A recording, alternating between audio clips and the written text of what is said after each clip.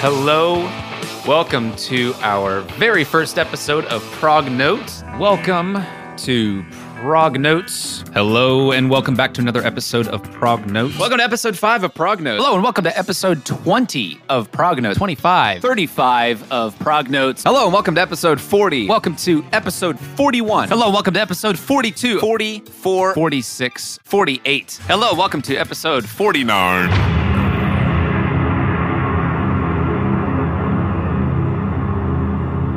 50 episodes of Prog Notes. How incredible is that? But before we jump into it, I just have to give a big thank you to you, our listeners. With over 80,000 listens in 37 different countries, it's been quite the ride. The prog rock community is just absolutely amazing. So thank you for supporting Drew and I in this endeavor. Maybe we can do 50 more. But until then, here is Revolver by the Beatles. Turn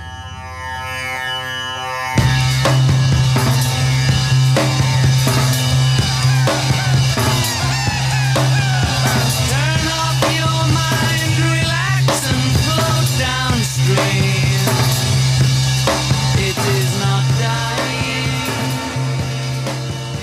Hello, everybody, and welcome to, like I said a minute ago, episode 50 of Prog Notes. My name is Destin. And I'm Drew. And we are listening to Revolver by the Beatles. If this is your first time listening to our show, welcome. We like to talk about progressive rock music, a fun, exciting, unique subgenre of rock music. And each episode, we dedicate our time to break down and talk about albums from all over the world.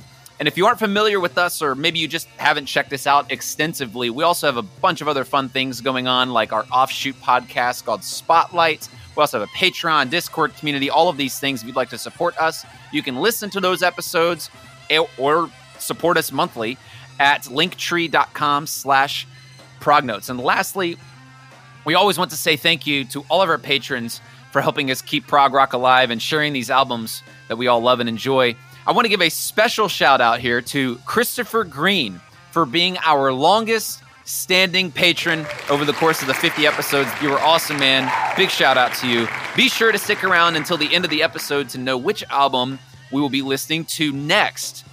So Revolver is the 7th studio album by the English rock band The Beatles. It was released on August 5th, 1966. The album contains 14 songs, but only runs about 35 minutes of music. Of course, the members of the group are Paul McCartney, John Lennon, George Harrison, and Ringo Starr. So when someone says prog rock, the Beatles aren't normally a band that comes to mind, it seems. Drew and I have both been one to suggest that the Beatles were essential to the rise of progressive rock music in the mid-'60s and onward. And so I'm really excited to talk about this today. Also, we discussed this a bit way back on episode 4 of Prog Notes, which we covered Sgt. Pepper's, if you're interested in that. So, Drew, welcome to 50 episodes of Prog Notes. How you doing? Hey-o! Hey-o! We did it, man! We did it. Here we are. We did it, man! We did it, man! We are here. We did it together. There's nothing stopping us now. I feel like it's like we just opened up a new gate. I don't know. Where do we go from here? This is a new era. So Gen 2. Gen 2? I don't know. We're past Gen 2. We're past Gen 2. I feel like we've been doing a seasonal thing, and it's been like season 1 was a year, and then season 2 is a year. I mean, we've been doing this for 4 years now. Isn't that crazy? Yeah. That's I was thinking pretty about nutty. I was thinking about this the other day. I was like, I have recorded Prog Notes episodes at 4 different addresses. That's crazy. Isn't that nuts? I've moved 4 times in the midst of in the midst of this show being around. I am recording our first, this is the first time I'm recording an episode in my house, my new house that I'm sitting in right now. That's How crazy. crazy. Yeah. And it just happens to be episode 50. So this is a good day. Yeah. And I've been intoxicated 50 times while on this show. I'm, And no one has ever really noticed. No one's ever noticed that. Yeah. I've been completely just hammered every time. It's amazing. Did you also get did you get annoyed by that little intro? How many times I just kept saying episode, numbers. It was okay. You had whittled it down after you sent me a rough draft. I was like, all right, Like, this is long. I get man. it. I get we've done This is long. 50. Like We've that's done great. 50. But It no, just keeps you climbing. whittled it down. It keeps It's- climbing. That was a good number. I It was think. fun. I was actually able to go back and listen to like all of those episodes and grab the intros of them and listen to literally just the intros, like how we sounded and how our episodes sounded like crap back in the day. And so, Well, yeah, there were some issues. there were some issues, but people stuck around, so that's really They- great.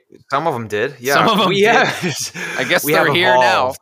It's really so now we're here. We have progressed. Yeah, stop.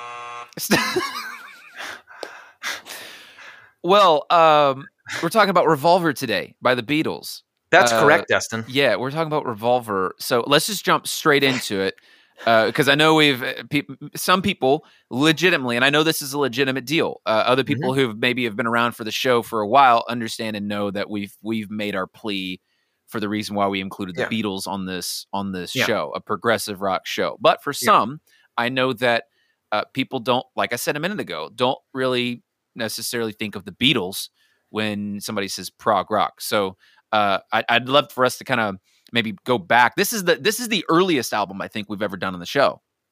Yeah, we've never done it. 100%. We've never done anything earlier than 1966. No. So this is the earliest album that we've done on the show, Yeah. which I'm really excited about. But I just would love for you to kind of help us out with the landscape of where are we? It's 1966. The Beatles, height of their career, essentially. And maybe not the height of their career, but their career is still booming. Yeah. And they had a record that came out just before this called Rubber Soul. And but something changed after Rubber Soul. Would you mind just speaking into a little bit about the focus shift of the Beatles after Rubber Soul and before getting ready to record this record? Sure. Yeah. So, you have the Beatles that are still, and we mentioned this, a little bit on Sgt. Pepper, so some of this will be a repeat, but they were a boy band and they were incredibly successful at that, obviously. Like you said, height of their career, they're huge. In fact, just a couple months earlier in March, right? This is released in August. In March, John had made the quite controversial remark that the Beatles were more popular than Jesus. And they were still dealing with the fallout of that, actually. At this point, while they're recording this, really upset about that comment or whatever. But his whole point was, we can't go anywhere without being mauled by fans, like especially in the U.S. I mean, in the U.K. too. But they were just, everyone knew them. They were a household name at this point. And they had ridden that wave for a while, and they were just getting to a point. And as the world was too, the world was evolving and progressing and kind of experimenting with, counterculture and all this kind of stuff. I mean, the 60s were an incredibly vibrant and exciting time, but also a very dangerous one. I guess I would say tumultuous, just really, really unpredictable what was going to happen. There was a lot of political and global, a lot of geopolitics at play there, right? With the Cold War at its height. You've got the Cuban Missile Crisis and all that kind of stuff. Anyways, in America and Britain, they were experimenting with a lot of different drugs, ideologies. Well, drugs, yes, absolutely, absolutely. That's absolutely one of them. Yeah. But with a lot of different ideologies, and a lot of the times that came with drugs too, to kind of open your mind or expand your mind and all that kind of stuff. But before this, with Rubber Soul, the Beatles were starting to step out in Rubber Soul, and you see progression to a small degree with stuff like Norwegian Wood, when you have the sitar influence or incorporation of that Indian instrument from George Harrison. He was the one who was really, really inspired by a lot of Indian music out of the Beatles. I think all of them were to a degree. They all visited India at one point. That would be later on in their career. But they liked it. They were fascinated by some of that too. But George was really the one who kind of gravitated the most towards that. So you've got Norwegian Wood on Rubber Soul, and you've got stuff where they're kind of experimenting with sounds. We can get into this later, but on Nowhere Man, right? Yeah. That was kind of a sing-songy, still kind of popish, but yeah. The sound of the guitar in that had some different sounds that were absolutely. On the album. That was a really high treble sound that they hadn't experimented with before. You got stuff like that, and you've got more profound, thought-provoking lyrics with stuff like "In My Life," written by John Lennon on Rubber Soul. And they were playing these songs, right? They had hundreds and hundreds of shows. They were doing this night after night after night, and they've been doing this for a couple of years now. To us that might not seem like that long, like just like a couple of years, but they were constantly playing. They were constantly on television. They were constantly under this pressure, and they were like, we're not even getting time to like craft this. I'm like, we're just burnt out with this whole idea that, I don't know, we have to keep playing the same songs over and over and over. We really enjoy this new stuff that's coming along in a lot of the culture and a lot of, that we're seeing in the world. Different influences that they're getting from drugs, like I said. And so they really wanted to progress music. And that's why I think that's why you and I are arguing that they should be on Prog Notes, is that they really progressed this music to a degree that other bands had not before. I mean, were they looking at other groups and contemporaries at the time? Absolutely. They were looking at their contemporaries. They were looking at the Beach Boys. They were looking at the Rolling Stones and the Yardbirds and the Kinks. I mean, this was these early British invasion bands that came along in the early to mid-'60s. The Beatles were undoubtedly the most popular of them. Undoubtedly. But lots of people liked the Rolling Stones. They liked the more rebellious, less put together look and attitude that the Rolling Stones projected. Stuff like I Can't Get No Satisfaction in 65 and stuff like that.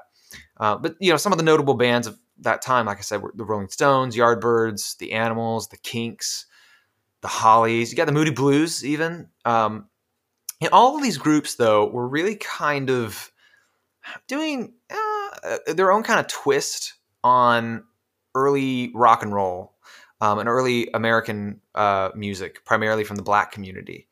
You've got a lot of R&B, you've got a lot of soul and Motown and that kind of stuff. And these British groups were really inspired by that. They loved that kind of music. So they took those songs, a lot of times they would cover them and made them a little bit more, did their own kind of take on them. But by and large, there wasn't a huge progression, at least as far as instrumentation goes. They would maybe add a cool effect here and there. But the Beatles came along, and of course they did that too in their early days, especially their early records. A lot of their early material was covers, just like a lot of these early British and Asian bands. But then they came along, and particularly with Revolver, it was just, we look at it now, and Dustin, I don't want to step on your toes. I think you might have something to say about this, but we look at it now and we're kind of like, oh, that's not that revolutionary. I hear music like this here and there, all over the place. But for the time, you did not hear this kind of music, this kind of writing, both lyrically and musically, the incorporation of different technologies. And the Beatles really wanted to push the envelope to the point that they said, we do not want to be shackled down by touring anymore. We're done with that. So they actually toured with a couple of these songs. So I want people to know that there were a couple of these songs that they did play live as they were writing them, as they were kind of recording, that they were testing out on an audience here and there. I think Andrew Bird Can Sing might have been one of them, and a couple of others. And then some of them could not be replicated live. And that's something we'll kind of go into as well. But that's where the Beatles are. They're progressing to a point where we want to experiment more, and we want to, I think the big key term to take away from this, and I may have mentioned this in Sgt. Pepper's, is using the studio as an instrument. Yes. Where they say, we know we can't do this live because we can't bring a whole studio on stage, but that's what we want to do now. So we're done touring. Now when we are writing music, we are not being tethered by this idea of, oh, but can we replicate this live? Yep. They don't care about that at this point. They're like, look, if that's a problem, who cares? Yep. Like we're not worried about playing live anymore. We want to see what we can do and really push the boundaries. Oh, come on! You gotta admit this is cool! Which people do write like that. People. I mean, that's kind of like too in the music recording, or artists who are recording. I mean, a lot of the time people look at some of these things. Nowadays, it's so much easier because you have computers and tracks and things that can just be triggered and all of that. But like back in the day, that's just an interesting two sides of how do we write music. Some people write without the intention of it ever being played live. Some people write with the intention of, we need to make sure that it sounds good live, or we need to make sure that we can pull this off live, or do we even care?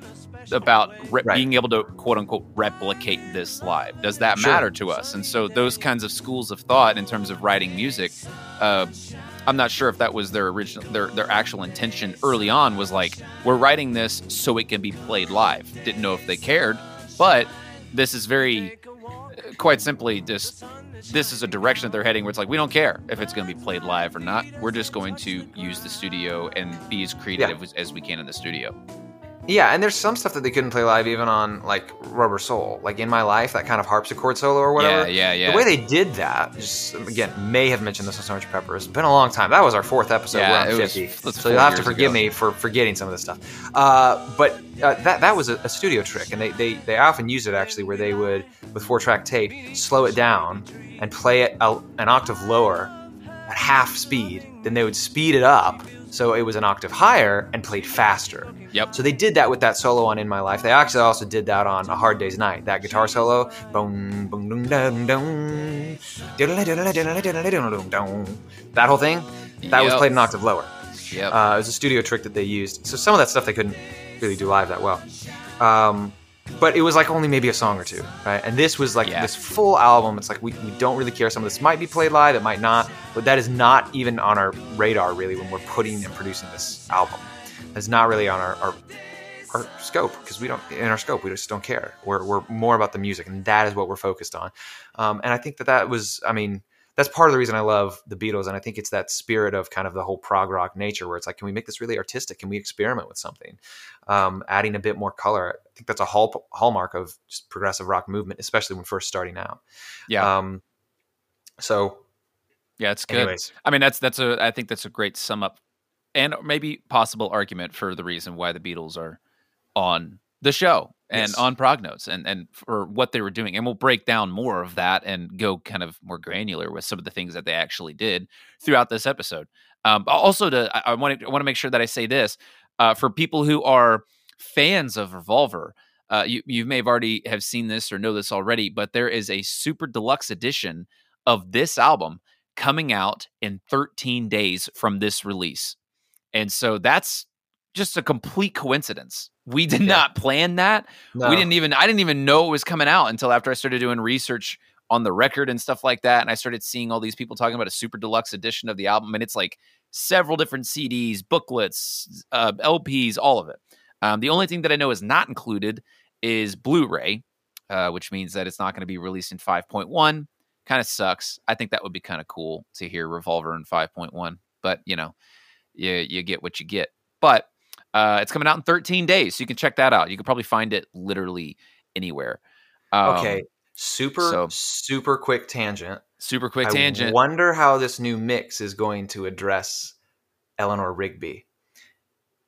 Do you know what I'm talking about? The very first verse. It's after, the song opens with the chorus. Ah, look at all the lonely people. Right? And then you've got the very first verse. Eleanor Rigby. Yep. Yeah, I'm thinking of the second verse, but you know what I mean. The second verse lyrics are in my Eleanor Rigby.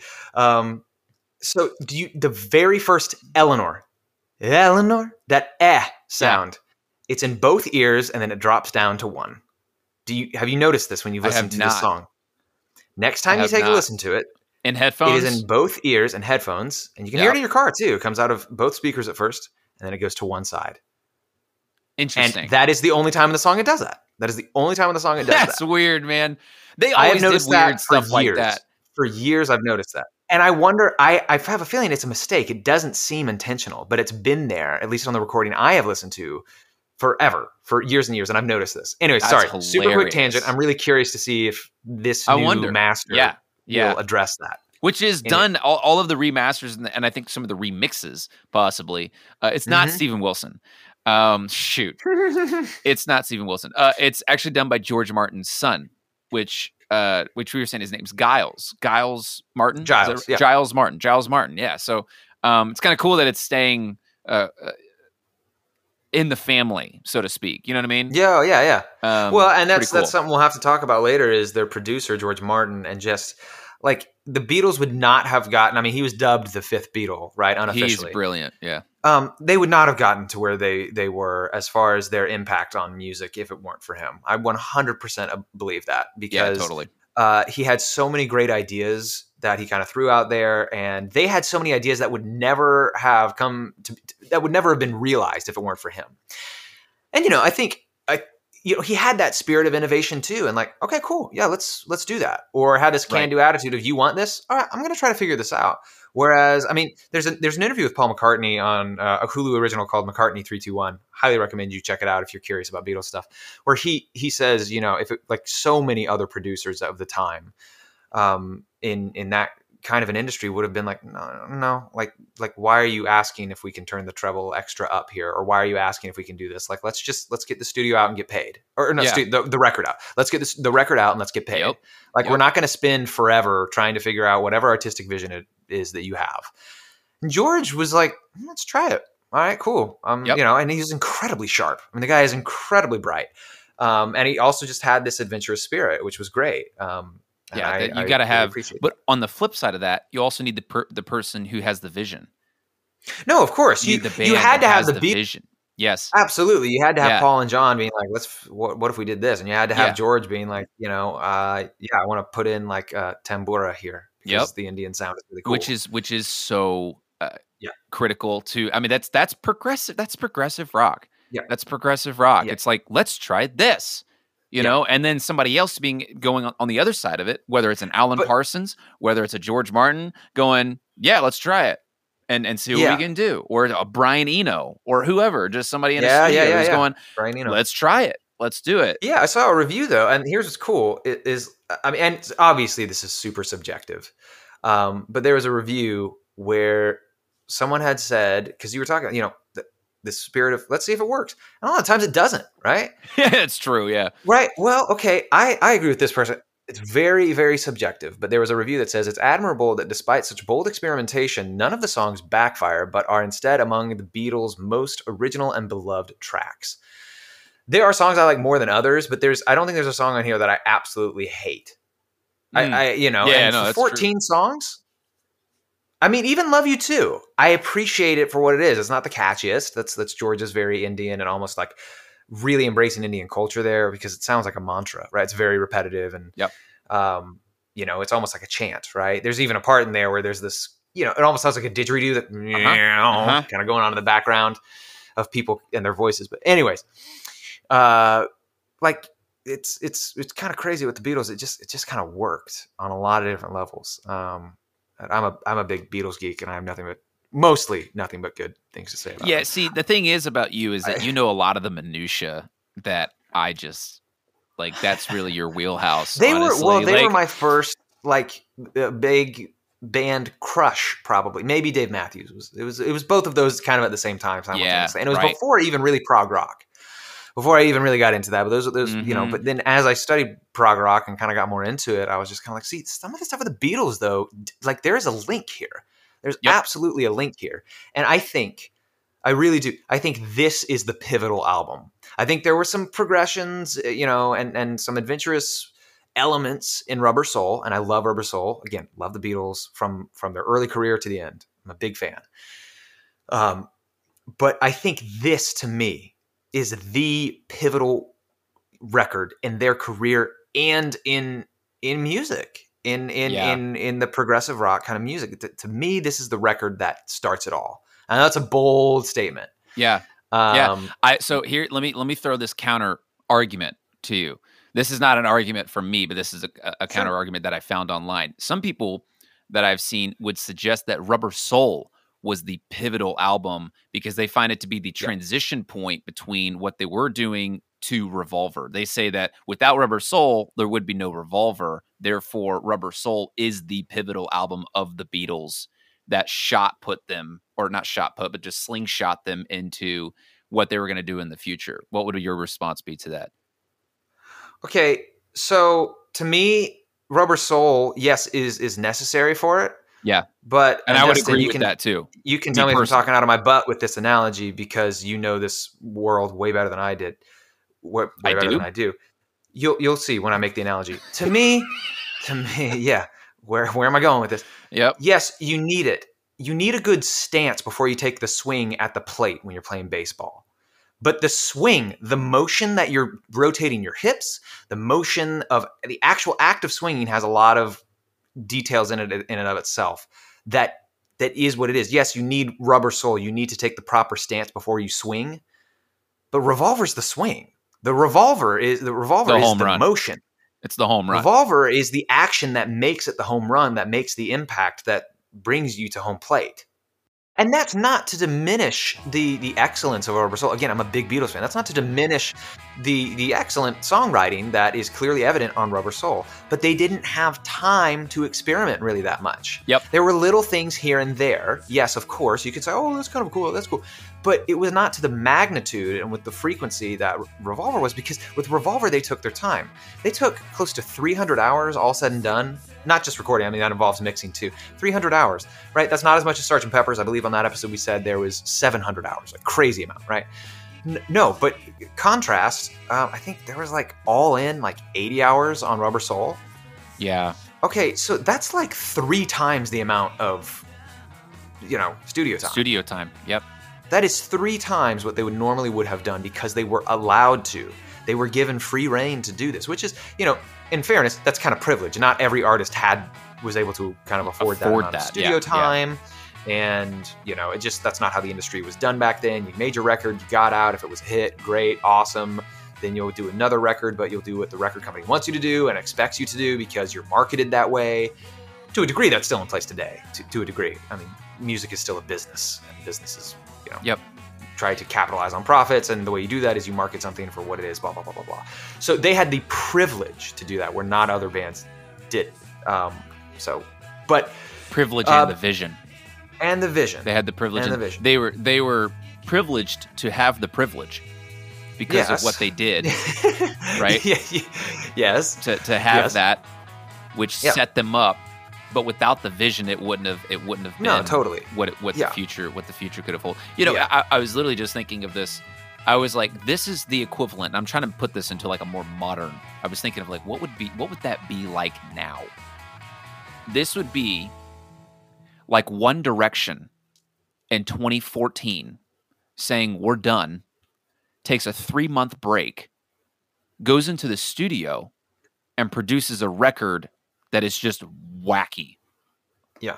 Just something out of maybe not wacky, but just completely out of left field. Wacky, but it works. Like people still like it. People, you know what I mean? Like because you see a lot of artists that do a lot of like weird, wacky stuff, and you're like, okay, that didn't really work. They were trying to do something bold and artistic, and it just didn't really work. And with the Beatles, it still worked. It was not just so... Okay, so let me put it this way. This is not like the dark stain on their career. You know what I mean? Where people are like, yeah, we kind of just gloss over this record because it wasn't very good, because they were trying some stuff and it really kind of failed. And then their next one, it worked. But this one was just kind of a flop. No, people really enjoy this record. And I want to kind of get into some of the reviews and just some of the accolades that it racked up. Some of that, of course, was somewhat dictated by their previous success and the reputation they already had established. Yeah. But if a record is bad, it's bad. And like it's not going to, and not only for the time, but like it has consistently to this day remained a beloved record in their catalog. So when it was released, it was number 1 in the UK. It was number 1 in the US. It was number 1 in West Germany. Bear in mind, this is when there was an East and a West Germany because of the Cold War. Number 1 in West Germany. Number 1 in the Australian Kent Music Report. Number 1 on the Finnish album charts. Number 1 in Sweden. So a lot of Scandinavian countries love this. Number 14 in Norway. Kind of repeat, number 18 in Canadian RPM top LPs. According to a 2018 article I read, it has sold 27 million copies, with the only other Beatles record that has more is Sgt. Pepper's. With 32 million. At the time, in 1966 alone, it sold 1.2 million copies. That's crazy for 1966. Yeah, that's a lot. That's a lot of records. No digital, yeah. No. Yep. No digital, no streaming, that's all that crazy. kind of stuff. You can't buy it online. Yeah. People going out to the stores and buying this. So as of September 2020, Rolling Stones rated Revolver as number 11 on the 500 greatest albums of all time. Of course, that list changes. In fact, when we did Sgt. Pepper's back in 2018 or 2019? 2018? 2018, I think, yeah. It was. Wow. Yeah. In 2018, I think it was number 3 and Sgt. Pepper's was number 1, if I'm not mistaken. There were like 3 Beatles albums in the top 10. And then 2020 comes along, and I'm sure they got some flack about being like, oh, it's like there's too many Beatles records in like the top 10 list. Anyways, Whatever. there's too much music, blah blah blah. Whatever, Rolling Stone. So I mean, I understand. There's a lot of music out there. Anyways, but it's a number 11 now. I say this because that is higher than Sgt. Pepper when it wasn't beforehand. Again, beforehand, Sgt. Pepper was number 1. This was number 3, so it was behind that. Sgt. Pepper is 24, at least as of 2020. I think that's the most recent update of this huge long list of 500 greatest records. Yeah, for real. So this is higher than Sgt. Pepper, and I think throughout the last couple of years, in retrospect, people have really shown a light on Revolver and its excellence, and kind of the fact that it was so revolutionary for the time. It's getting a lot more recognition for that, and I really appreciate that because personally, it's my favorite Beatles record. It also won the Grammy for Best Album Cover in 1967. Yeah, totally deserves that. And that's something to talk about too, which is really interesting. But so back then and now, it still has a reputation for being great, even though it was so experimental. And you have bands that do that every now and then, of course. But I think just to the magnitude that the Beatles did it, the fact that they were already popular, that helped with it. Of course, that was a fact. But yeah, this is revolutionary. So what's revolutionary about it, right? So okay, well, we've got Eleanor Rigby. Yep. Beforehand, you just didn't have a boys pop band having like a string quartet, like a fully classical influence, right? And we talk about that in some of our previous records, that a lot of early progressive rock is, and even modern, but a lot of the early bands, they liked a lot of classical influences. Yeah. And they liked orchestras being kind of incorporated into their music, right? We did an episode on Days of Future Past, which is like basically half a symphony and half modern music, instruments, right? But this song doesn't even have a single Beatle playing on it. It's literally just the voices. It is of all the strings band. And it's just the voices. Yes. You didn't have that before, and you couldn't do that live, right? You couldn't have done that live. And then you've got stuff like Love You Too, which is super Indian music influenced. As I mentioned earlier, it's almost like a chant, right? Again, I don't think many people really look to that as one of the greats on this album. No offense to George Harrison, compared to just some of the others. But then you've got lyrical content, which I'll dive into later, but it's a lot more poignant, a lot more pastoral, rather than just, love song here, love song there. And you had a lot of interesting sound effects incorporated, and whether you love it or hate it, Yellow Submarine was kind of an interesting thing for a band that was, again, known for just kind of writing pop hits left and right. And even for their contemporaries, which were kind of taking a more bold, aggressive approach to some of the R&B music from, the American Black community. This was like, whoa, this is like a kid's song. That's weird for a band to do when you're not, publishing this for PBS or for some after-school children's program. It's weird that they're doing this. And you have like these interesting sound effects in there, here and there. And again, whether you love it or hate it, some people think it's just really annoying and it gets stuck in their head and they hate it. Because it's cheesy, and some people actually like it. But the sounds of the submarine. You've got the people in the background. Every one of us has all we need. Aha! They're being really charismatic and jubilant, and not just kind of clean cut anymore, like they were presented earlier with Brian Epstein, kind of presenting them as let's put you in the suits, clean cut boy band, clean shaven, and you're charming and witty, and they were still charming and witty. But now it's like, we can be kind of weird in our music too with something like this. With Yellow Submarine, where we're kind of shouting in the background, and you've got references to drugs in your music. I'll mention some of that later. You've got references to drugs, which you just didn't do. You just didn't do before. So these were some of the things, and then I, of course, am saving kind of the best for last. The huge track that came off of this record that I think everyone looked to, and still today do, is Tomorrow Never Knows, the closing track. Yep. Which weirdly, it's the closing track. Yeah, it's the closing track on the record, but it was the first one they recorded. Yes. And probably spent, I would imagine, some of the most time on. Because this is really the most experimental. But I've been talking for a long time. Destin, do you want to talk about kind of the significance of particularly that track and some of the technologies they used to achieve such a bold innovation? Sure. I'll add in one statement about the things that you just sort of didn't do at this moment in music. Mhm. One of them being, I think, and I mentioned this to you. I sent you a message about this, and you responded back and you said, honestly, I'm not sure. But I don't think that there was a whole lot of protest rock songs that were happening yeah. in the mid 60s for something like Taxman, which was kind of like a protester rock song, or bringing in sort of like politics into music or social justice into rock music at the time. Sure. I don't know. I haven't dug into that. I don't think it's popular, or Yeah. it was popular at the time. So again, another thing to mention for things that just weren't done. But yeah, sonically, there were a ton of. I think one of the things we've been talking a lot about how this record influenced globally. But this record also influenced within the industry and within what records could sound like. And we're in 1966. This is very primitive music technology. Now, for the time, Abbey Road Studios was state of the art for 1966. I wanted to find quotes from Jeff Emmerich, who was the guy he was the studio engineer who worked with George Martin. And I wanted to find as many things as I could find from him, because he did a lot of the weird stuff for Revolver. So specifically with Tomorrow Never Knows, which is this kind of psychedelic, I call it psychedelic pseudo-Indian. That's like that's like my label for it. And I want to mention this because this to me absolutely blew my mind when I first read this. But Jeff Emmerich was 19 years old doing this. Wow. I could not believe that. The Beatles were pretty young themselves. Yes. I mean, not 19. They were a little bit older. I think they were a little bit older, kind of mid-20s. But I mean, could you imagine? Could you imagine doing that, bro? Like 19 years old. And now here's the other thing. Here's the other thing. This is what's crazy. This blew my mind.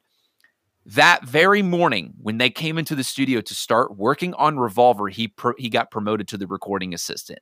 That morning, at 19 years old, you're like, you're gonna work with. Here's the first thing you got: Revolver. Yeah, by the Beatles. You're working with the Beatles. Even more specifically, the first song they worked on, Tomorrow Never Knows.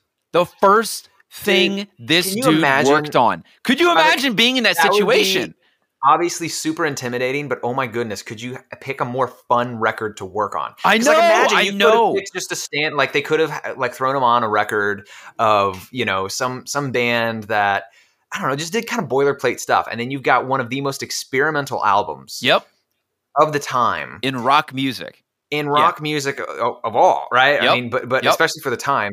How fun would that be? Again, intimidating because you're working with like a really is crazy popular band, but so if there are two moments, I don't know. I have sometimes I look back and I think to myself, it's like, what moments of rock history, like because I'm a studio nerd and I'm a mixing engineer, so like I love stuff like that and love looking at stuff like that, and I have like this list of moments that I would like to go to or would like to see in rock history, like moments that you had a time machine. Yes, the Ed Sullivan Show is actually one of them. I would get some earplugs, bro. I know, and I would love to have just witnessed, not like see that, but just sort of see the effect of it. But that moment, that day, honestly, of like a 19-year-old who just got promoted, walking in and then engaging with the Beatles.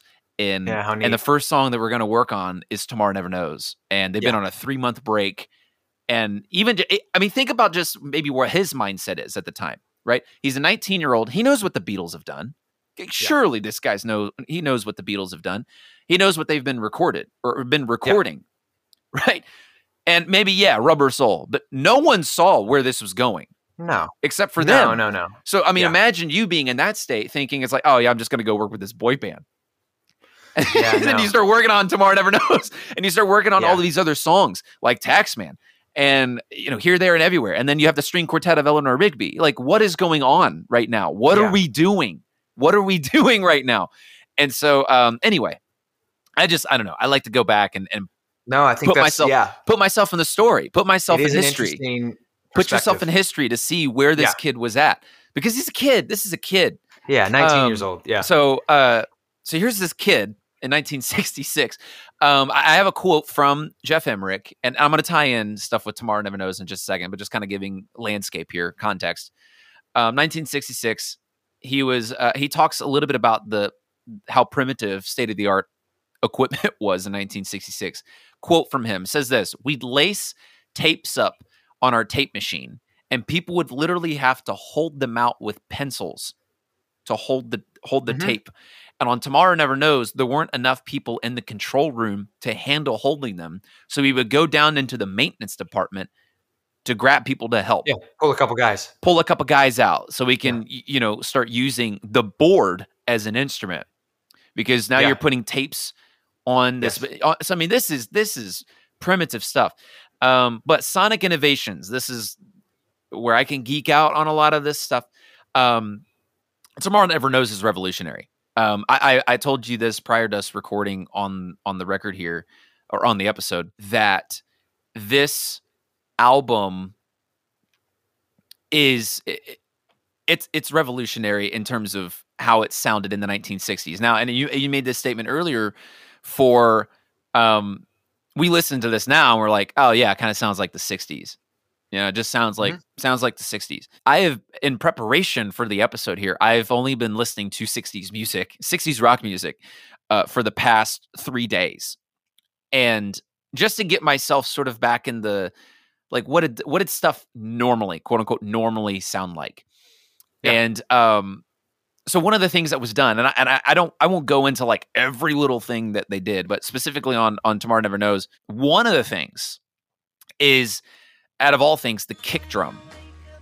The kick drum that was used, right? And you probably know about this because you know all the minutia. But for anybody who doesn't know this, something that Jeff Emmerich did to Ringo's drum kit is that he took the front skin of the bass drum and he would stuff a sweater. Now, the sweater that they put in there, you know what the sweater that they put in?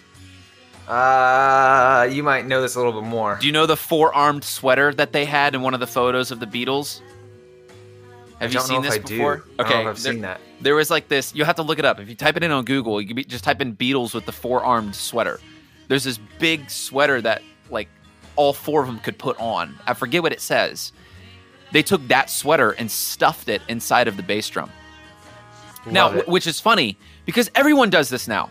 Not everybody, but like if you're in rock music, every single recording that I've participated in, a studio album recording, there has been something muffling the sound inside the bass drum. Every single one of them.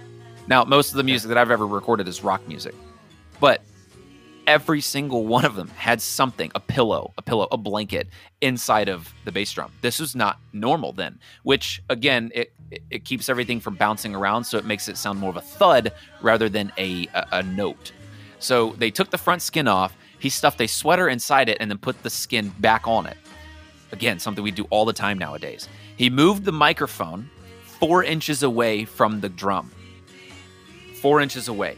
Now, contemporary Abbey Road wisdom at this moment was decreed that any mic placed closer than 18 inches from the bass drum would actually damage the microphone because of the air pressure. 1966. These are microphones then, right?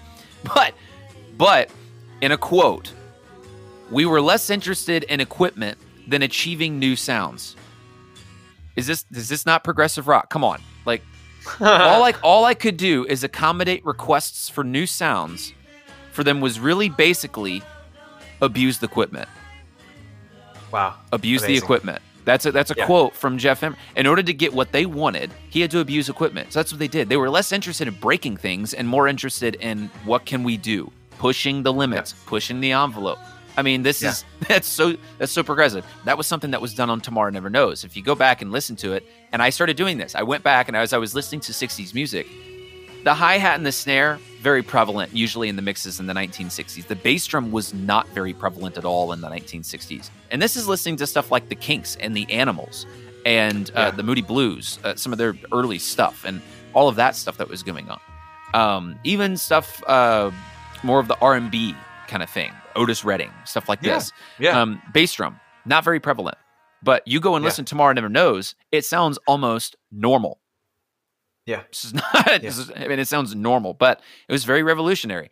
Some other things that happened as well that they did. Got to Get You Into My Life. In fact, The horn section. Yeah, exactly. They have a horn section. A sax player. I got a quote from the sax player that was a part of this.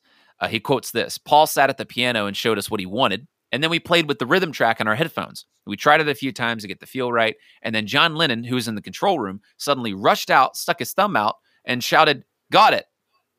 However, Lennon's celebratory yell referred only to their performance. The sound that McCartney envisioned was still not quite there. He wanted something bigger. So Jeff pondered how he could achieve McCartney's vision. And what he said was, well, we could double track it, but at this time, there were not any tracks left. So you're limited. Nowadays, we have digital. You could put 150 tracks in a session. Right. This, you had 4. Yeah. And if you were going to, normally what you would do, and I apologize for people, I'm not trying to insult anybody's intelligence with recording music, but if you don't know, this essentially, if you had 4 tracks, essentially you would try to record the bass and drums on the same one. That's one track. Then you would record some of the melody instruments, and then you have the vocals, and the last one would usually be done for percussion and overdubs if you wanted to do it that way, right? Now, if you wanted to re-record stuff on top of it and double track certain things, that was harder to do because you'd have to find out which channel you want to put it on. So what they decided to do, and this is something that just wasn't done a whole lot, they recorded it onto a separate piece of stereo, or a separate stereo piece of tape. Now, in 1966, so they're using a totally different machine at this point to record this, which costs goes. That's a lot of money to be able to bring into entire systems in there. But this is the Beatles, so they have the money to be able to do something like this. Mm-hmm. In 1966, though, there's no way to sync up 2 tape recorders. It's like, what are we doing right now? This was just something that wasn't done. So what they would do is they would mark on the piece of tape a starting point with a grease pencil. And then when it came to the final mix, they would essentially start up the copy, put them in at the same time, and then pray to God that the 2 would sound good together. Yeah. That's all you could have done. Dr. Robert contains an example of ADT, or artificial double tracking, which was a new recording technique developed by an Abbey Road staffer named Ken Townshend. So what he did is that he freed up the band from having to record the vocals more than once. So when you hear doubling, you hear people doubling their vocal, they'll record things twice, pan them to the left and the right, and you would get this big, thick sound. Think Devin Townsend did a lot of big double. Think of any rock guitar track nowadays, their guitars are doubled. I guarantee it. Their guitars are doubled, and they're panned to the left and the right. But back in the day, they had to literally record their vocals twice, all the way through. They had to do the entire thing all the way through. What this did is that, which also takes 2 tracks to be able to do that, because you have to use a track to be able to record the double. What this did is that it freed the band up from having to record the vocals more than once. What they did is that they copied the vocal track, played it alongside the original, but they would out of sync it with a matter of milliseconds, just enough to create very this slightly double image. We call and they do that on Tomorrow Never Knows. They do it on Tomorrow Never Knows. Yeah. Well, I think that Lennon referred to it as double flanging, if I'm not mistaken. Double flanging. Yeah.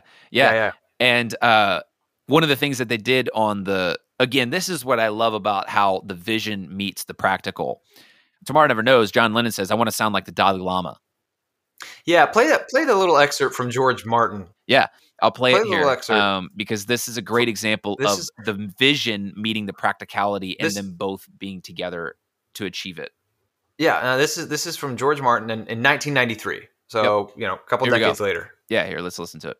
For the first time now, we were dealing with tracks that were for the recording studio and not for anywhere else. One of the tracks on Revolver was a track called Tomorrow Never Knows, which was a weirdie, and a great weirdie. The song itself was written by John Lennon, and the lyrics were largely taken from the Tibetan Book of the Dead, which was a kind of druggy Bible at the time. He said to me, "I want my voice to sound like a Dalai Lama singing from a hilltop." This was another example of John wanting his voice to be something other than what it was. And I thought long and hard about this. because we'd actually created the sound in a very mysterious way. We'd used tamboras, Indian influences again, Ringo banging out a really heavy Sockaroo line. John's voice, to complement it, had to be equally almost Eastern Indian in its effect. So how were we going to get his effect of the voice that he wanted? And we came up with the idea of putting his voice through a Leslie speaker, which is a rotating speaker, which we normally use for a Hammond. And that gave a kind of pulsing but distant effect. Jeff Emmerich, who was my engineer, loved it, and we all did. And John thought it was okay. But Jeff Emmerich actually said to me, we could probably have done the same thing just as effectively by slinging Lennon from the roof on a rope and rotating him as he sings, because it's kind of rotating effect. We didn't try that one, though. Yeah, I love that. I thought that was interesting. And one thing I wanted to note about this is slightly switching subjects just briefly.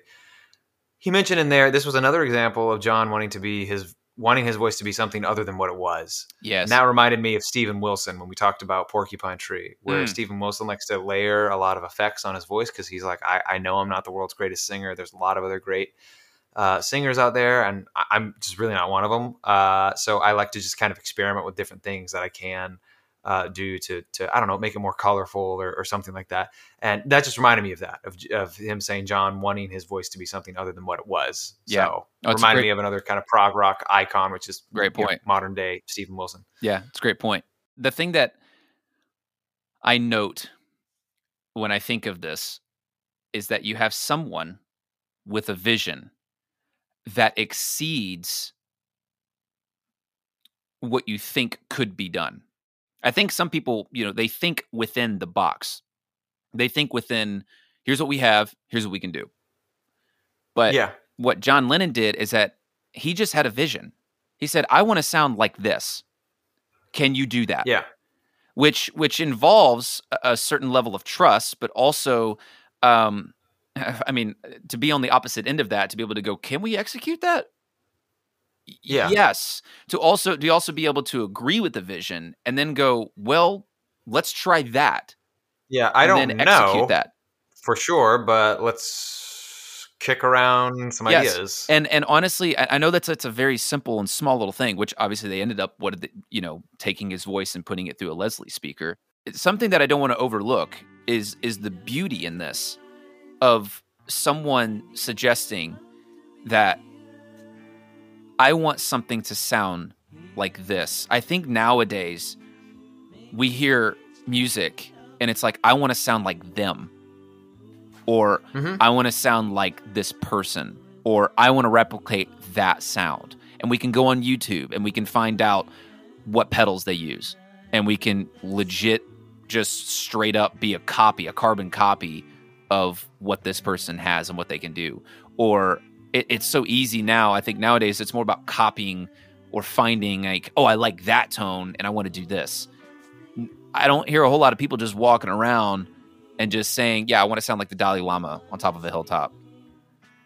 Like that vagueness, but also the creativity combined with the practical knowledge and the futuristic looking of the studio is something that is so amazing. And just that one little instance of something, I know that was like a small little thing that they did in terms of the long, it's one song with the vocal line that they did. But that right there is the epitome of the George Martin and the studio with the vision of John Lennon and the Beatles and Paul, all of them coming together and producing something like this. It takes both of those two things, and that is kind of like my thesis statement for why the Beatles and Revolver is on episode 50 of this show, is coming kind of down to that moment. There you go. So, yeah, I would highly recommend just start digging into like, what did they do in the studio? Because you'll find some really cool things inventions and things that just did not exist. Like the artificial double tracking. That was a recording technique developed by somebody at the recording studio that they were working at. Yeah. It was never used before. Reversed guitars, never used before. I'm Only Sleeping is the very first recording of reversed guitars. Yeah. Stuff like this. So it's not just the studio, but it's also they're playing. Tape loops. Yeah. If you don't know what thinking of tape loop. You were asking me before, like what the heck are we talking about? Think Money by Pink Floyd. Taking the sound bites, splicing the tape, cutting it and putting it together, and then sending it through the tape machine. And then it plays these sounds back to back to back. Rather than being live in a room and playing, king, cha, cha, Right. rather than playing all of those, you're not recording it. You're taking individual recordings and splicing it. Now what we do is we take a mouse and we just click and drag and then pull it down. Very simple to use in a computer, but that's what they were doing. They were looping things. They were reversing things. They were sending things to different effects. They were using different drum techniques, all kinds of stuff. So definitely something that is needs to be mentioned for Revolver and how it advanced and progressed studio recording, because things like that happened on this record are things that started to come out with future bands that started using some of the same and similar techniques. People like Pink Floyd, The Who, Velvet Underground, and so on started using these types of techniques. So that was kind of my rant. So now we can have a conversation, I guess. You had your rant, I had mine. Oh, of course. Does that work? Of course. Absolutely. Absolutely. So anyway, but we've kind of talked, I think we've kind of talked like globally and the influence and like what they did and the landscape. And we've also talked about the studio and like what they've done. I thought it was interesting to look at them from a lyrical perspective. At this point, just briefly, just kind of taking into account where they were before this and stuff like Rubber Soul, where they were, on this record, and then how they, eventually progressed later on with Sgt. Pepper's. Yeah, right. Rubber Soul, and this is kind of when I look at the lyrics, what I see, but which ones are romance songs and which ones aren't? Because at this point, most all of their catalog was about some type of romance or heartbreak or something within that. That could easily be, you could draw a line to that kind of theme or topic easily and evidently throughout most of the lyrics in a particular song. With Rubber Soul, I would say 10 out of the 14 on there are romance or heartbreak. It's like about 71.4%. Revolver, this one, we've got only 4. It's a drastic decrease out of the 14. That's only, before it was like 71%. Now this is like 28.6. Wow. Right? This is 4 out of 14. So they and the ones that are kind of, lovey-dovey are like Here, There, and Everywhere, Good Day, Sunshine, For No One, though that one was much more poignant and thought-provoking than some of their other ones, but it's still kind of love and heartbreak. And then Got to Get You Into My Life. Though any diehard Beatles fans might contend Got to Get You Into My Life is actually about drugs. I think it was, but like at a first glance, it could seem like a love song. Yeah. It's a love song. And I think it was meant to be masked as a love song, though the real inspiration was for pot. Yep. I get it. What's the line? Another time where I could see it. I could find another kind of mind there or something. I was talking about pot. Yep. So anyways, I thought that was interesting. And then Sgt. Pepper's later on, only 2 out of the 13 songs are about romance or heartbreak. That's like When I'm 64, which is still kind of a love song. And then Lovely Rita, she's like taking a girl out, tried to win her, blah, blah, blah. Yep. Told her I'd really like to see her again. Interesting things, but they're still kind of within the realm of love and romance. But the rest aren't at all on that record. So I think that's interesting. They progress to this point where they're talking more about other things in life other than just romance and love. And like that's still something they're always going to sing about until the end of their career. They just do it, particularly Paul. But here's the deal: even with Paul, you're switching into Eleanor Rigby, right? Which is not about love. It's a caricature, and it's about lonely people overlooked in the world. It's a very sad song. Yes, very morose. But it's not about love. It's not about it talks about marriage in there, but that's not the focal point of the song, right? So, and he's writing that, which is kind of different for him. And then you've got John writing stuff like I'm Only Sleeping, literally just talking about taking life easy and slow, and that kind of deal, and enjoying being in bed. He did that a lot, much to the irritation of his other bandmates, particularly Paul. But Andrew Bird Can Sing, which is I think, supposed to be. Well, I've read that it's supposed to be an insult towards Paul. It's a John song, and it's him kind of insulting him through the lyrics in that. But you could read about that later. Anyways, so lyrically, they're evolving into just different things because they're kind of, you know, through drugs and other life experiences, they're finding different things that are important other than just this, that. And then, of course, Tomorrow Never Knows is really kind of that psychedelic trip. And speaking of psychedelic trip and everything, I think we should mention proto-prog. If you've never heard of what that is, we kind of mentioned some of the early progressive rock bands and kind of the movement or whatever. But some people, so there's a term called proto-prog, and Right. I'll just read a couple of definitions. From Prog Archives, they say generally proto-prog bands are the direct link between psych or psychedelic and prog, and for that reason, the psychedelic components are present in the vast majority of them. But being that progressive rock was born from the blending of different genres, we have broadened the definition to cover any band that combines some elements of progressive rock with other genres prior to 1970. And I think they kind of made that 1970 almost like that line of demarcation in a way, that definitive line, because a lot of people consider around that time, particularly stuff with like in the Court of the Crimson King, which we mentioned on episode 5. A lot of people are like, it's, you know, progressive rock if it's that and afterwards. Anything before that is not really prog rock. That was like the first one. Depends on who you ask. But some of these bands evolved and turned into 100% prog, while others simply chose another path. But their importance and contribution in the formative period of prog can't be denied. For that reason, no prog site can ignore them. Rate Your Music lists Revolver as number 17 on their list of greatest proto-prog records. And number 1 is actually Pepper at the Gates of Dawn by Pink Floyd. Number 2 is Sgt. Pepper's by the Beatles. And number 5 is Days of Future Past by the Moody Blues. Hey, there you go. Mentioned. So anyways, the very short answer is it's an embryonic form of progressive rock. Yes, that's how I would say. Yeah, it's like a transitional form or something like that. Yeah. Like it's before it started. Yeah, it's the egg before it hatched. Yeah, right. Really took the air out of the tires on that one. Yeah, I really took the ocean out of the thimble.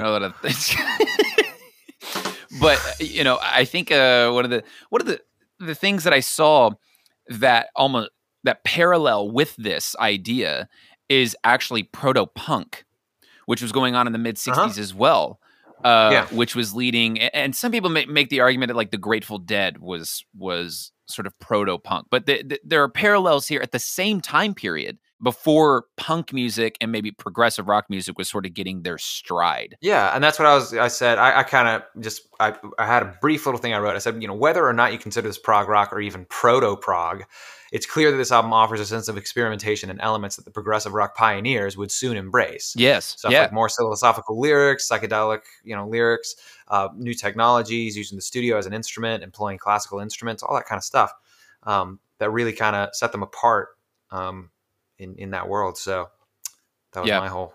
That's great. Yeah, the proto-prog is that. I don't know. I mean, I know like we're not married to labels. We've always said that we don't like putting sort of the label on all of the things. And I know that the name of the show is prog notes, like progressive rock, but in the end, like, this was a new term for me. I'd never heard of this before. And so if you're curious about some other bands that they include, at least some places, some websites will say that the Beach Boys, the Doors, the Pretty Things, the Zombies, the Byrds, the Grateful Dead, and Pink Floyd are also kind of in that category of proto-prog. Yeah. Super early bands before they either became prog or that heavily influenced a lot of prog pioneers. I wonder though if the Beatles continued their career into more of the mid 70s. I had no idea what it would have been like. Right. But I wonder if they would have been considered progressive rock for like a lot of their later works.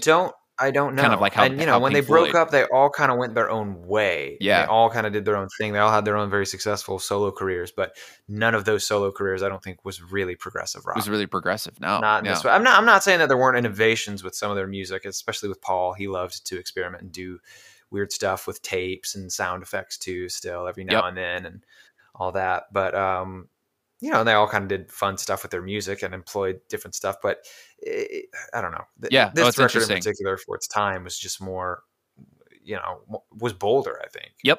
Yeah, totally. I have something kind of jumping back to the lyrical content. I was reading some of the lyrics, well, mostly all of them, honestly, on Revolver. What am I doing? I have a note here. Let me look at this. Prevalent themes. Okay, prevalent themes of life and death on this album. Which one? Quote, Rubber Soul? No, Revolver. Sorry. Revolver. Okay. Yes. Advice to those who die in Taxman. That lyric. Advice to those who die in Taxman.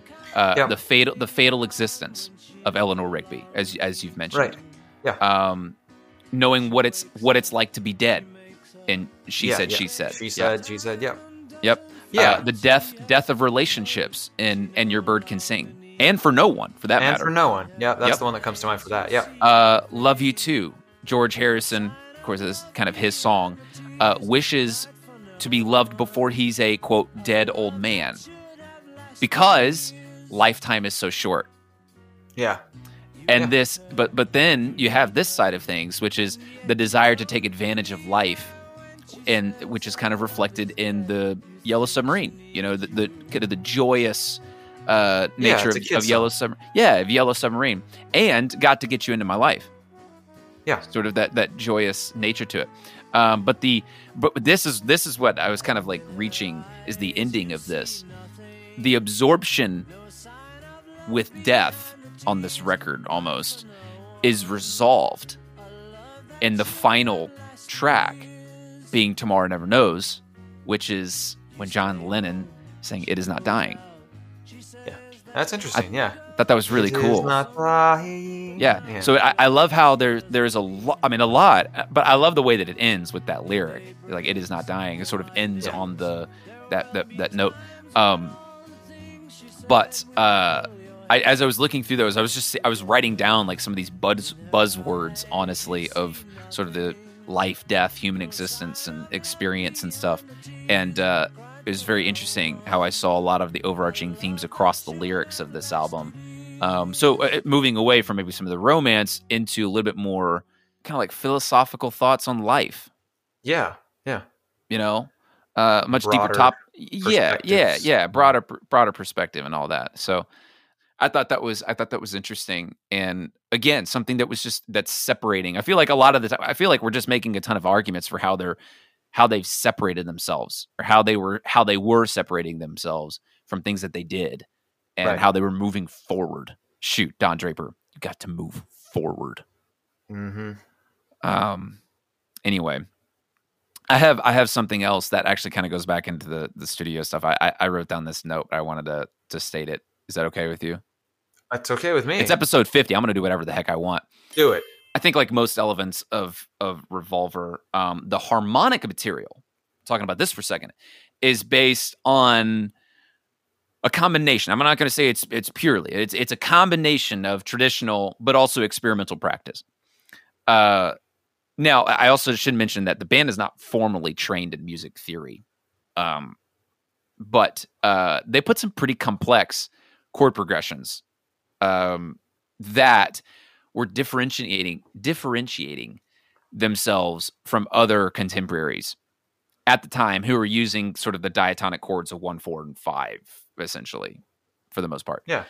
I specifically looked at this. I saw somebody who was making a comment about the structure of Here, There, and Everywhere. I was actually kind of blown away by this. I'm taking this from somewhere that I found it. Here, There, and Everywhere uses 10 chords across 2 different keys with modulations reflecting the mood of the song. Which I thought that was, like, that's pretty awesome. Yeah, that was pretty amazing. Yeah. At the line of Changes My Life, the harmony goes down to a previously unheard chord of 7, the 7th chord, marking the change in musical terms. And then at the bridge of the song, it changes key completely with the line, I want her everywhere, echoing the poignancy of the lyrics. And innovations such as this, right? Harmonic quality of music, getting into kind of the nitty gritty of how things were legitimately written. I think just like elevated progressions of rock and roll at the time to a more elaborate art form, reminiscent of classical music, which is also very reminiscent in progressive rock music into the 70s and onward. Again, I feel like I'm just constantly making arguments for why this is progressive rock and how this is so progressive. But I was gonna ask you just sort of like personal comments on this record as a whole. I mean, I listened to all of the Beatles discography. I like their early boy band stuff to the more experimental kind of transitory phase to all the way out to Magical Mystery Tour. I love Magical Mystery Tour. Super out there, really weird. You ever listen to Flying? Blue Jay Way? Check that out. That's oh yeah, stuff. man. I love it. Anyways, so I mean, I love all of it, but Revolver is my favorite. Revolver is my favorite because I think it's this great pivotal moment where you still kind of have some of their harmonies, and I mean what we just listened to, Here, There, and Everywhere, is very soft and almost has kind of a yesterday-ish quality. It's this kind of soft little ballad here, and it's pretty short. It's a fun fact, I read that McCartney actually wrote this while he was waiting for John Lennon to get out of bed. So it's really funny because Lennon wrote "I'm Only Sleeping" on this record. Anyways, but yeah, no, this record is just Tomorrow Never Knows is definitely the draw for me. It's one of my all-time, if not the favorite song for me of the Beatles. I love Tomorrow Never Knows, but I also love I'm Only Sleeping. Those are kind of neck and neck. Yeah, there's a lot of stuff. I mean, their voices are gorgeous. I think they always have been, and so I think that's an element that is really great too. About this, that they just have really fantastic voices, I think. But yeah, I don't know how to say. I love She Said.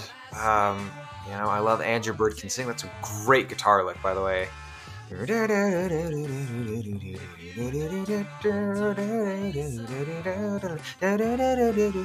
it's great. Yeah, that's really cool. Love That's that. an awesome riff. Also, an amazing riff. The guitar solo on Taxman. Yeah, because Paul was the one who did the solo. Yeah, On that song. Yeah, exactly. And I just love how like gritty and just sort of off the. It's just not by the book. No, it's not. Yeah, and stuff like that. Bizarre. It's really cool. Honestly, I was looking at this because I know that I figured that you were probably going to say that Tomorrow Never Knows was your favorite song on this album. That was my guess. Because it's also one of mine as well. Mind is actually I'm Only Sleeping. That's the first one that comes to mind? Never Knows yeah, that's the first one that comes to mind, but Tomorrow Never Knows, I always think of that too, and it's like neck and neck, so it's hard for me to choose between the two, but I love both of them. So mine, and I actually didn't even realize this until I actually revisited this album as we were preparing for the episode, because I was looking at, obviously Tomorrow Never Knows is always the one that stands out. It's always the one that's like, whoa. And you continually listen to it, and it's like, this is so freaking good. Everything from the drums to the sounds that are created, and then just sort of just encapsulates. And it's just so incredible. And I think I love it from the perspective of me being a prog rock fan. But I think from the songwriting, like strictly a song, I think For No One is probably my next favorite on this record. That's an amazing track. Yeah. It's great. The bass lines are great, honestly. Yeah. The bass line on freaking Taxman. Bass line's phenomenal, but also the drums. I know we talked about how it was engineered, but the actual playing of the drums. Ringo's performance on this record is terrific. Now, I know everyone kind of rips on Ringo. A lot of people do. They're just kind of like, oh, he was kind of the least talented one. And, I'm not saying everyone thinks this, but I've heard some people be like, oh, they kind of make pot shots at him. And, he wasn't even the best drummer in the Beatles, blah, blah, blah. Like John Lennon said that apparently. People look at that. No, Ringo's a solid drummer. He really is. And look at Revolver. Seriously, look at Revolver. Yeah. There's really some great performances. Are they the crazy complicated, like stuff like Rush or Dream Theater or some of the other groups we covered? No, they're not crazy complicated. But he does have a lot of emotion and feel, and it works. It blends really well with the rest of the instruments. And in fact, what Ringo said about his drumming on Revolver was, I've never played like that before, and I've never played like that since. But it was just how it happened. So even, wow, good old Richard Starkey considers it one of his best. Hey, yeah. earlier today. I was like, I think we've earned the right to be able to talk about this record because the only members of the band that are still alive is the rhythm section, and you and I are the rhythm section. Yeah, so we should talk about it. You being the bass player and I being the drummer. So Yeah. I think we've earned the right to talk Sure. about this. It makes no sense whatsoever. No, I get it. And that's all that matters, Justin. I get it. This is I episode get it. 50. I'm going to do whatever we want. That's all that matters. Yeah. That's pretty great. Well, we did want to go. Do you have anything else before we hit our last segment and then we'll close out? Sure. We've been going a while. We've been going a while. I know we've gone a little bit over, but it's episode 50. We'll do whatever we want. Yeah. Yeah, that's just going to keep coming back, isn't it? So, all right. Well, let's jump into our last segment before we close out episode 50. This is another segment of Get Busy with the Facts.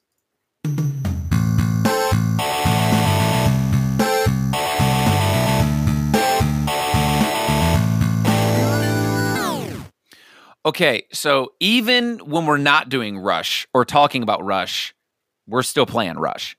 Absolutely. It's just a problem that we have that we're willing to accept the fact that we have a problem. And that's the first step to getting healing, is accepting the fact that you have a problem. I don't need to be healed. I'm okay with Rush being constantly on my mind.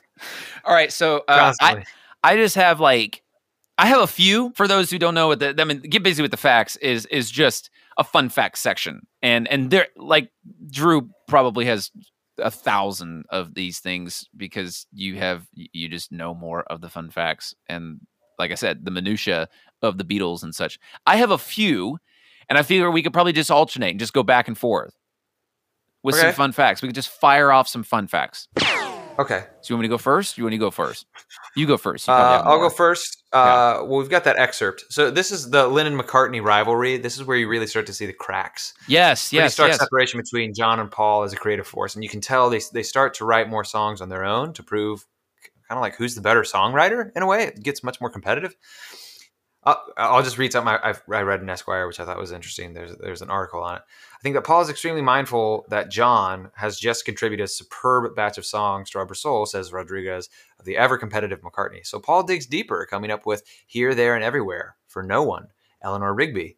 These are not typical Paul McCartney songs. They're social commentary. They're very stark, non-sentimental breakdown of a romantic relationship songs. That's a well that he would never draw from much again. Even John had praise for them. It's Paul at the top of his game. So Paul is wanting to be much more artistic like John, who's discovering new philosophies and experiences. And John's a little territorial in his reaction, and he wants to be the artistic and more evolved one, I think. And in And Your Bird Can Sing, John might be kind of insulting, insulting Paul, which stems from John's own jealousy and insecurity. So they were trying to kind of one-up each other, who was better. I have a small thing to read from A Hard Day's Right. I highly suggest anyone who's a Beatle fan to check it out because it goes through every single song and gives fun facts on it and how it was written and some of the stuff about it. But one of them was And Your Bird Can Sing. I thought this was really interesting. The song about someone who doesn't get John, right? Who doesn't understand him. Someone who does all the things that hit people do, but isn't hit by nature. This was a gripe that he often made about Paul. The line, "You say you've seen Seven Wonders," could therefore be a reference to the first time the Beatles smoked pot in New York when Paul thought he had discovered the answer to all of life's big questions and wrote his insight on a piece of paper. And when he read it the next morning, all it said was, "There are 7 levels." So the whole kind of, "You say you've seen 7 wonders," is him digging at Paul, being like, yeah, you think that you understand everything. Just, you think you're so cool and evolved, but That's you're hilarious. not, what did he say? I thought this was, in April of 1966, Paul was in print enthusing about the different forms of music he was getting into, Indian, classical, electronic, and bemoaning the fact that there simply wasn't time to listen to everything he wanted to. The only thing to do is to listen to everything and then make your mind up about it. Could talk like this have led John to write, tell me that you've heard every sound there is. So anyways, I thought that was interesting kind of perspective on that. But on that, I also had another excerpt from George Martin from that same interview, him talking about kind of the competition between John and Paul. And I thought we would play it on the show. Let's do it. By the time we came to record the album Revolver, John and Paul were going their kind of their own ways in songwriting. I mean, they're always they were individual songwriters. But in the early days, they did used to collaborate much more than they later did. And their collaboration was becoming a rivalry rather than a collaboration. It was still very friendly, Marky. I mean, they loved each other very much, but it was a kind of competition rather than a real collaboration. A lot of people used to think, well, which one of you writes the words? You know, they're thinking of Gilbert and Sullivan or Rodgers and Hart or whatever. But of course, they were complete songwriters in their own right. They always, by this time, sang their own songs. They would then coerce the others to work with them, to surround them with a good sound. This sort of pattern of the two of them writing their own songs in their own individual way was becoming much more evident during Revolver. And, of course, the next album showed the real fruits of that. I thought it's always interesting to hear from someone who was actually there, was able to kind of witness Oh, totally. the interaction between these two magnificent songwriters. So, so anyways, that was a fun fact. Well, maybe not fun. That's not really fun. No. Creative force separating. I shouldn't have put that here. I'm What sorry. in the world are you doing? It's get busy with the facts. It's not have fun with the facts. It's true. And it's episode 50. You can do whatever you want. Yeah, it's true. Okay, you ready for my point? All right, go. All right. Go ahead. Here we go. Fun fact: this was the last altered album by the label for the American market. Oh yes, I did know that. Yep, Yes, I saw it. So up until this point in the career of the Beatles, Capitol Records always altered their album. They would alter the track listing. Here's what's included. I think the American release didn't even have "I'm Only Sleeping" on it. Yeah, I don't know the exact track list, but some of the tracks on Revolver appeared on Yesterday and Today. I think Andrew Bird Can Sing was one of them. And I know for a fact that "I'm Only Sleeping" was on there, or that wasn't on the American release. So this was the last album because they kind of made a stand and said that we're not doing this anymore, which is why you see a ton of records that are compilations of the Beatles. That's because they would take songs and put them on blah, blah, blah, blah. Which I also think for some of the B-sides that came from this record, Rain being one of them, right? And Paperback Writer, I think, was during this. Rain and Paperback Writer were a couple months beforehand. It was a single. Yes. It was a single, so there was an A-side and a B-side. A-side, I believe, was Paperback Writer, and B-side was Rain. And again, this is a perfect reflection of the fact that they were turning to different types of sounds and music, because those are both also very experimental. And you can tell they came out around the same period of time. When you listen to those two, they're extremely... They're different. They're very, very different from the stuff they have been writing before on Rubber Soul. They're excellent songs. Definitely. I love those songs. I wish that Revolver had Paperback Writer on it. I wish it had Rain on it. I wish it had both of those on there. Both. If it had both of those on there, I mean, Revolver is also excellent, but like it fits with the rest of the record. Like you could have put both of those on there easily and been like, oh yeah, this was definitely written around the same time. Well, it's funny you mentioned the separation of the American tracks versus the U.S. I'll tell you, I was at a job interview, and this is when I was really into the Beatles. This is this is high school. This is sophomore year. I must have been 14 or 15. And I was such a little know-it-all. But I was right, though. I'm just saying. That's the problem. My interviewer was. So I had a Rubber Soul shirt on. I actually had it was my goal to get a shirt with every single Beatles album, like a shirt for every single Beatles album. Beatles it just had the album on the shirt, because I had a couple of them. I had Magical Mystery Tour. I had Rubber Soul. I had Rubber Soul. I wore that one a lot. I had Let It Be. Anyways, there were a lot of them. But I remember the Let It Be shirt. I was wearing Rubber Soul, and especially with like younger generations, this guy that I was interviewing, and the general manager was talking with me, but then the owner comes in, and they I'm this little kid it's a fast food joint. It was a Sonic drive-in. Oh, it was the Sonic job. Oh, okay. I had that for a summer. For a couple months. Yep. I remember. That's how long we've known each other. Interviewed. It was my first job, really, to be honest. It was my first job. It was my first interview. And I'm this little kid. I'm a little nervous, right? I need some summer money, blah, blah, blah. Well, I get through the general manager interview, and then the owner comes out of like the building, and like, the general manager's boss. This is the real guy. And he comes out and he sees I'm wearing the Rubber Soul shirt, and he's just like, I bet you don't know like the first song that was on that record. Dude. He assumed because I'm young that I like this was my dad's shirt or something. I didn't really know what I was talking about.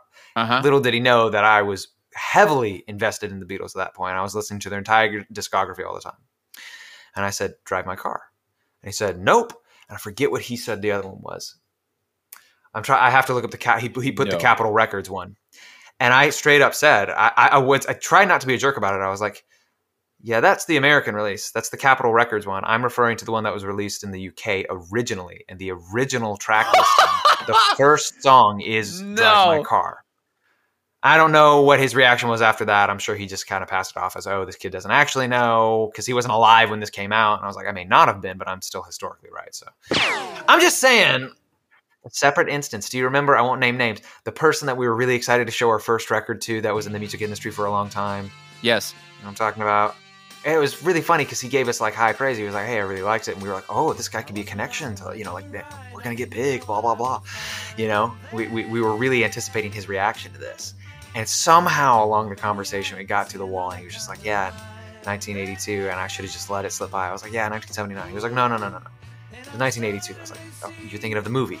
The movie came out later. Came out in 1982. The album was record, 1979. The original record was 1979, and that's when it had all the hits and hit the airwaves and everything. The movie was 82. Yeah. I was. And now here we are hosting a podcast. Yeah. Yep. And anyway, get busy. You got another fact. You got another get busy with the facts. What else you got? Apparently there was a debate about how much John Lennon contributed to the writing of Eleanor Rigby, which I did not know Yes, at all. I heard about really that.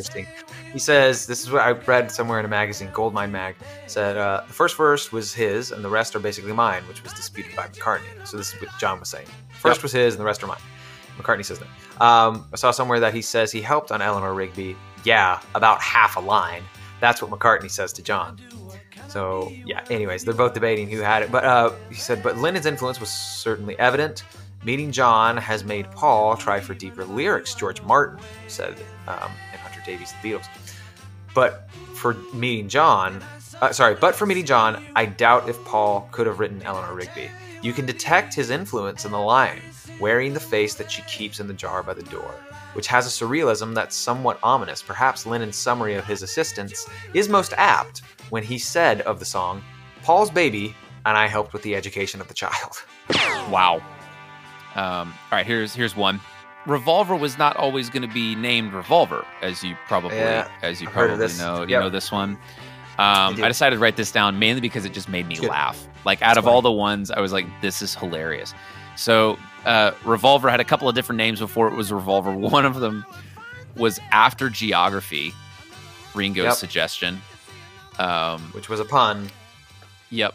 And also, it was a pun off of the Stones album. Hold on. I think it was the Stones. I think it was the Stones that was kind of like a reference to. Yeah. To me. Okay. I'm going to continue reading. After Geography was one of them. Four Sides of the Circle. Yes, it's Stones. Sorry. Stones. Yep. Four Sides of the Circle. Beatles on Safari. Yep. Sorry, these are funny. This is my favorite one. Fat Man and Bobby and Abracadabra. Yeah. Oh man. But then why Revolver? And this was they asked themselves, what does a record do? It revolves. That's some unoriginal ratchet shit right there. Yeah. It's the simplest thing. It's the simplest thing possible. It's with thing. The most like out there artwork. Simple name, but just out there. So anyway, that's another fun fact for Revolver. Well, the artwork was done by Klaus Vormann, who would later become the bassist for Manfred Mann. I did not know that. So he was a fellow musician.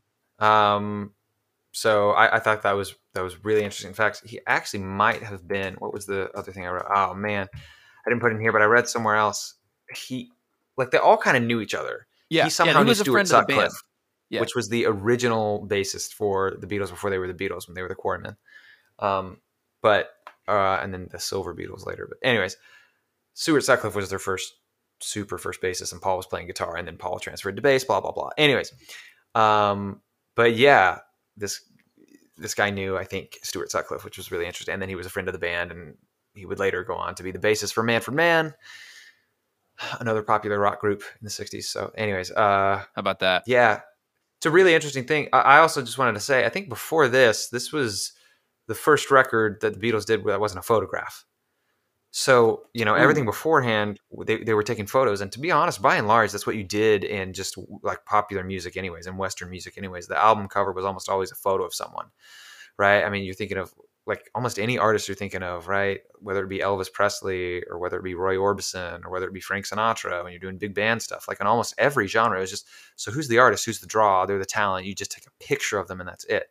And while this does still have their faces on it, it's a drawing and it's kind of like an impressionistic perspective. It's an artist trying to do their best to capture them, but still kind of make it more colorful. And it's just a sketch.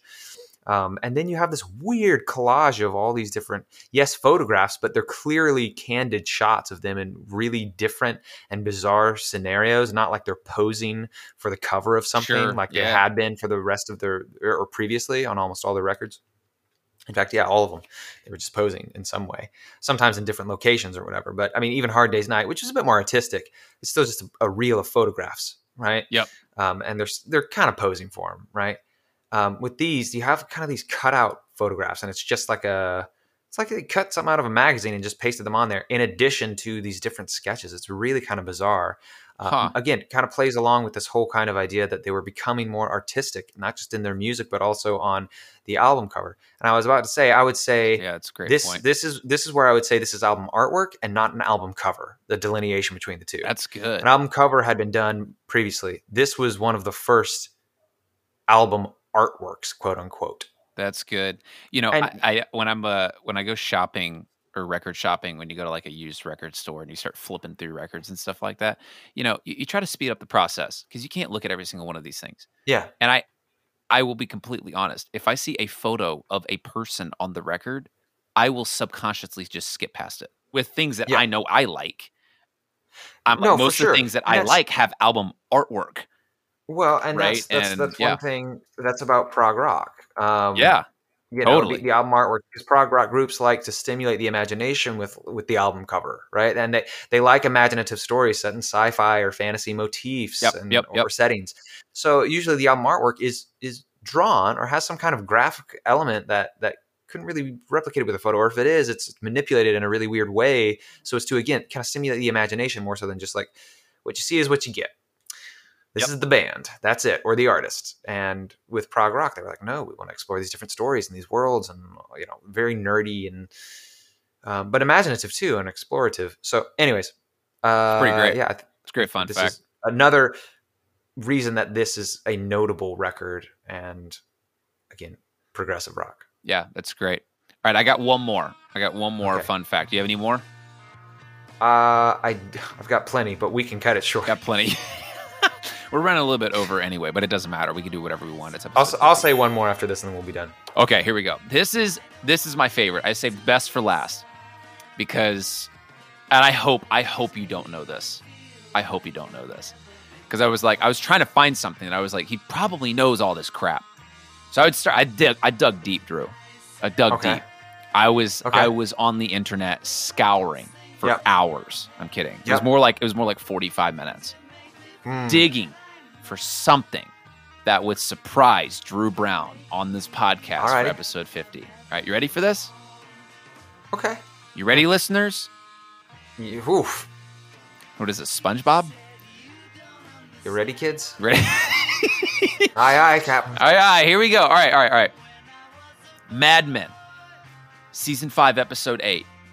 Yes. They play Tomorrow Never Knows. Correct. At the end of that episode. You and I are both big Mad Men fans. I think we actually made a reference to it the other episode, like last episode or something. You made a reference we were talking about episode. No, I'm talking about Move forward? No. We were talking about the Whiskey A Go-Go. Remember that? We were talking about that on the last episode, I think, or something like that. Anyway. So we're big Mad Men fans. Now, the creator of Mad Men, Matt Weiner, insisted that they would use the original master recording of Tomorrow Never Knows on the episode. Okay. All right. You want to know how much that costs? No, I don't know this, but it's probably an astronomical figure. $250,000. Jeez. To use Tomorrow Never Knows at the Gosh. ending of that episode. Yeah. One song, one episode. But it is the whole. I think it is the $250,000. whole song or close to it. No, it's close to it. It's not the whole song, but almost all of it. It's a very, big montage that's like a minute and a half to 2 minutes, maybe more, and it's close to the end. And then he turns the record off. Yep. Picks up the needle, but Picks up the needle and shuts it off. That right there, you can go and look. I mean, you can find just that portion of that, like the montage on YouTube. I did not know that. That I was like, this is probably the best. More of fun a fact that I Mad Men have. fact. This Just is more of a saying. Mad Men fact, but I'm just saying. this is what I was saying. You want to know I how didn't much? know the figure. You want to know how much Tomorrow Never Knows is worth? $250,000 $250,000 to play it. to play it. Yeah, Play it on. on a big on your TV show. show, I guess. Anyway, On your that is my initial fun fact. I dug deep for that, Drew. Are you impressed? I am impressed, especially because it pertains to Mad Men, and I love Mad Men. Exactly. Two things. Oh, there you It's go. two birds, one Yep. stone. And so One now stone. one can sing. Oh yeah. Oh, yeah. Oh yeah. My last one is Here we pretty go. brief. A lot of this album is drug induced, and you can tell. I mentioned Got to Get I'm You Into My drug-induced. Life, and I'm drunk right now. Alcohol's still a drug, people. All right, wake up. Gosh, Wake up, Liz. Liz better wake up. Anyways, so it's a drug induced, and when you see and hear it now, you can totally tell. But that was not the case back in the day. From another magazine article I read. I didn't. It's the end of the I wrote episode. all of this. It's the end of the episode. It gets hot here in Los It Angeles. does. We've been through a pretty brutal heat wave, I wrote. and there's only a slight amount of relief. It's still pretty bad. All right. Pretty bad. One of the things this is what the writer said. One of the things about their use of LSD and indeed marijuana as well is that nobody knew they were taking drugs. So this album was received through the filter of innocence by its listener. One must keep in mind that the knowledge we have now, which colors the way we listen to Revolver, was not present at the time it was released, which I think was pretty interesting because now we're like, oh my gosh, that's so trippy, that's so druggy or whatever. And when it's released, it's like, I'm sure some people picked up on it, but like not everyone did, which is really interesting because of how experimental it is. Like how could, I think of it now and I'm like, how could you not? Like this is so different from what they were doing before. And a lot of it is, and maybe it's because people just didn't like, other than people who took drugs, people who didn't take drugs really didn't know the sounds of psychedelia yet. Yeah, there was no until baseline. Pink Floyd really kind of like, there's no baseline. There's no Until baseline Pink for that. Floyd and bands of the like just kind of really exploded and all that kind of stuff. But I think that's interesting. I mean, she said that came out of an LSD experience that the Beatles were all at, except McCartney. It was at a party in Los Angeles, actually. It was in Los Angeles. And Ringo, George, and John were there. And Peter Fonda, the actor, was kind of like acting as the guide as they were taking this hallucinogenic drug or they were going on a trip. And John did not like what he was saying. He was saying stuff like, I know what it's like to be dead because when I was a kid, I got shot and like 3 times or something. And I lost so much blood on the table that I like my heart stopped, like, Nice. a bunch of times. And I was probably, and John's on this trip, and when you're on a trip, like lots of stuff freaks you out. So hearing this kind of talk led him to react with stuff like, who put all that crap in your head, right? So similar to the lyric, who put all these things in your head, things that make me feel like I'm mad. And he said to him, you're making me feel like I've never been born, right? These kind of weird things that you don't like, that sound like nonsense if you're not in that headspace, that exact headspace that John was in or whatever. But anyways, I thought that was interesting. I am curious. I didn't find out, and maybe there's not really a good or interesting reason for this. Why she changed it to she said, as because the experience came from a guy, from Peter Fonda. Right. So at first it was he said, and then before they released it, he finalized it with she said. Maybe he just thought it was more interesting to have a perspective of a woman kind of tripped out on it. But anyways, so that was the last fun fact. Okay, Last fun fact. That's great. oh, Are we done? let's say yes. Let's say because I yes. could keep going, and we've already basically made this a 2-parter inadvertently. Yeah. But it's episode 50. It's episode 50. We can do whatever we want. Yeah. Absolutely. But either way, let's go ahead and close it down. I'm going to stop talking and we're just going to go into our outro here. So thank you everybody for listening and sticking around. These are our prog notes for Revolver. Thank you guys again for listening, continually listening. each and every episode that we release. It's been amazing. 50 episodes. That's crazy. I was freaking out when we were doing 10 or 20 or something like that. That's pretty nutty. So, but this is great. So, if you enjoyed this episode, if maybe you learned something from the episode like I did, please subscribe. You could follow us with the link tree in the description. There, you can find our Discord community, social media, Patreon, if you'd like to support us monthly in what we do.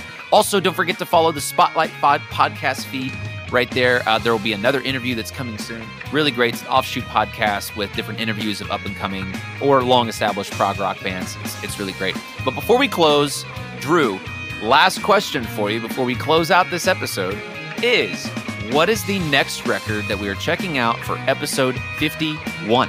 It is Metropolis Part 2, Scenes from a Memory by Dream Theater. Buckle up. Here we go. So join us next time as we discover the past, present, and future of prog rock. See you guys on Discord. Thanks. Ta-ta.